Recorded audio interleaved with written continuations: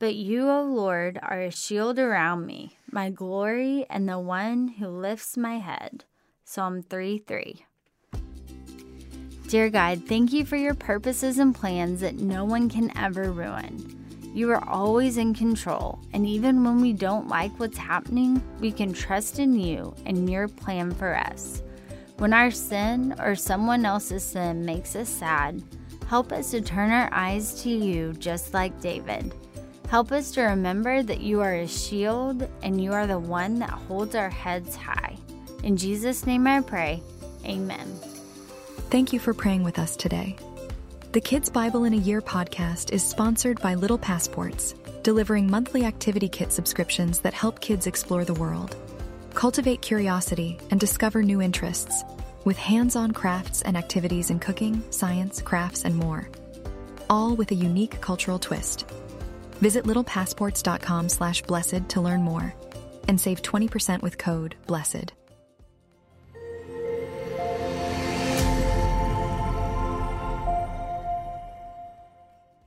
Absalom comes for the throne. In our last story, David was persuaded to bring Absalom back from hiding to Jerusalem.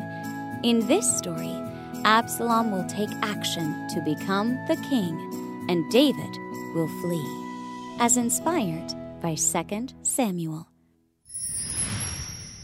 Julia Sadler here. Thanks for coming back and joining me for the Kids Bible in a Year podcast.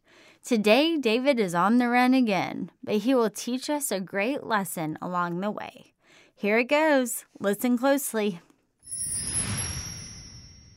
For 4 years, Absalom would ride in a horse-drawn carriage and hang out at the city gate, creating division and lobbying that he should be king. As he continued to do this faithfully, he stole the hearts of almost everyone in Israel.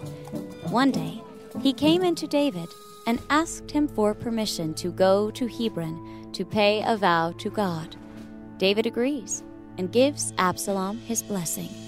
While Absalom is away, the king learns that the real reason Absalom went to Hebron was so that he could be pronounced king by all of his followers he had gained in the past 4 years. So David and his entire household leave the palace and make their exodus, except for 10 concubines. While he is leaving, people along the countryside begin weeping and crying and mourning David's exit, except for one man named Shimei. Shimei began to throw rocks at David and curse him. He was insulting him because he was a relative of Saul. Although this upset David's servants, David ordered that they don't harm the man. Along this exit, David stops and has the Ark of the Covenant sent back to the city of Jerusalem and says that if God is pleased with him, he will surely bring him back to Jerusalem. Word came to David from Ziba, saying that Mephibosheth, Jonathan's son that David took in as his own, refused to leave, claiming that now was his chance at the throne. So David gave all that belonged to Mephibosheth to his servant Ziba.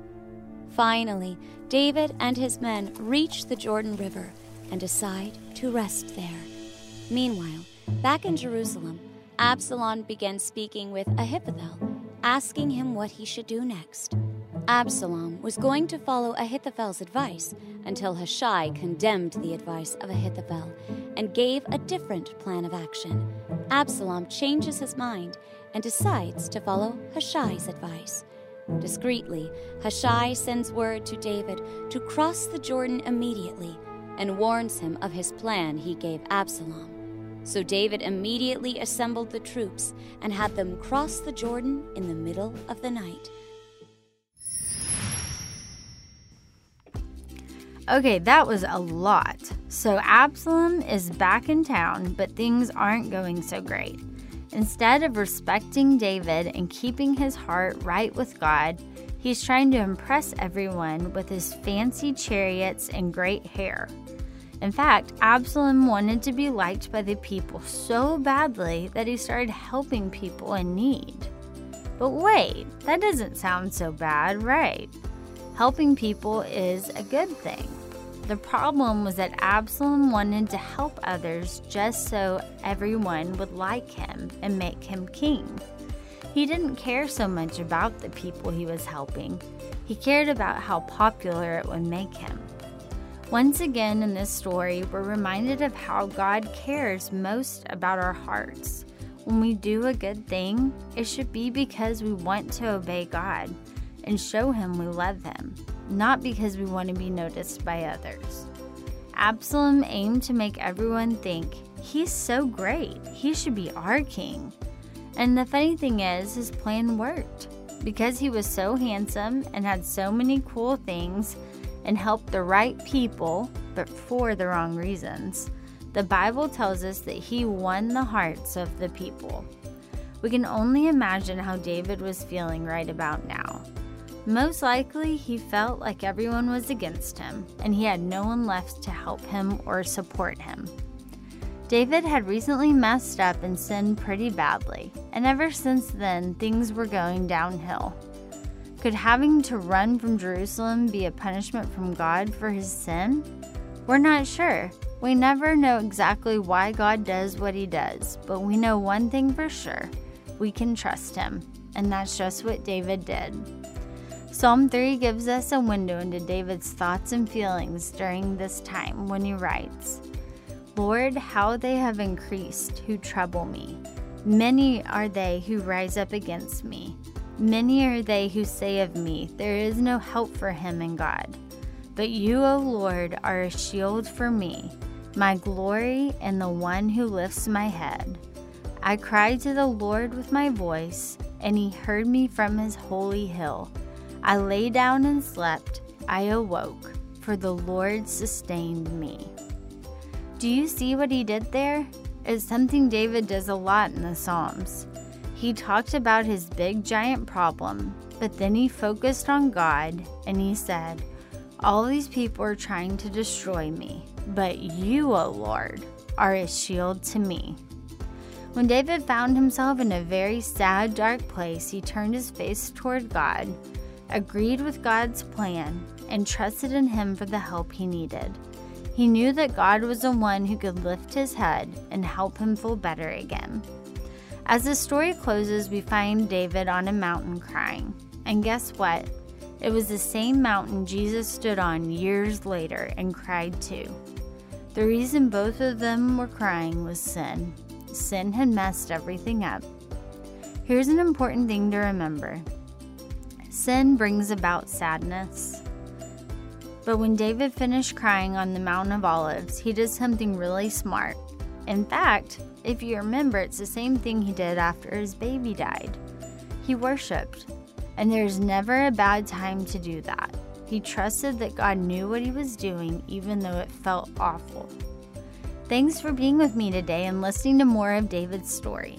Next time, we say goodbye to Absalom and learn something very important about obedience. And remember, the Bible is the best story ever told. It's God's story to you, and it's all true. If this podcast brought you joy and seems like a valuable tool for parents and kids alike, please share it with someone you care about. Thanks for listening to Pray.com's Kids Bible in a Year. For more Bible stories and wisdom to last a lifetime, download the Pray.com app for free today.